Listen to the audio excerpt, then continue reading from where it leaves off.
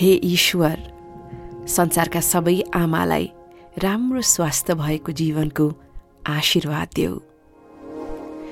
संसारमा आमा बाहेक अरू कोही छैन जसले नबोलिकनै मनको हरेक कुरा बुझिदिन्छ। बच्चालाई गाली गरेर आफै एकान्तमा गएर रुन्छिन्। आमाको माया नै हो साँच्चै हजुर, आमा त्यस्तै नै हुन्छन्।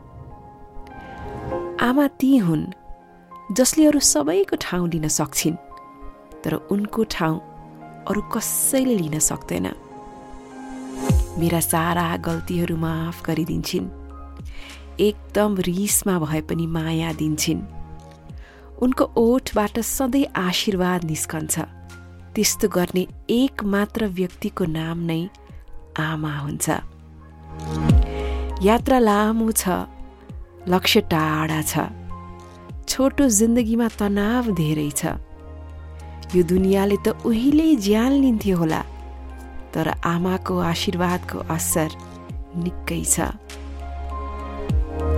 हरेक सम्बन्धमा मिलावट देखे, कच्चा रङ्गहरूको सजावट देखे, तर वर्षौं भयो आमालाई देखेको। न त उनको अनुहारमा कहिले थकान देखे, न त उनको ममतामा कुनै मिलावट देखे। आमा सारा रौनक दिखे दुनियाँको, तर जुन आनन्द तिम्रो छेउ बस्दामा छ,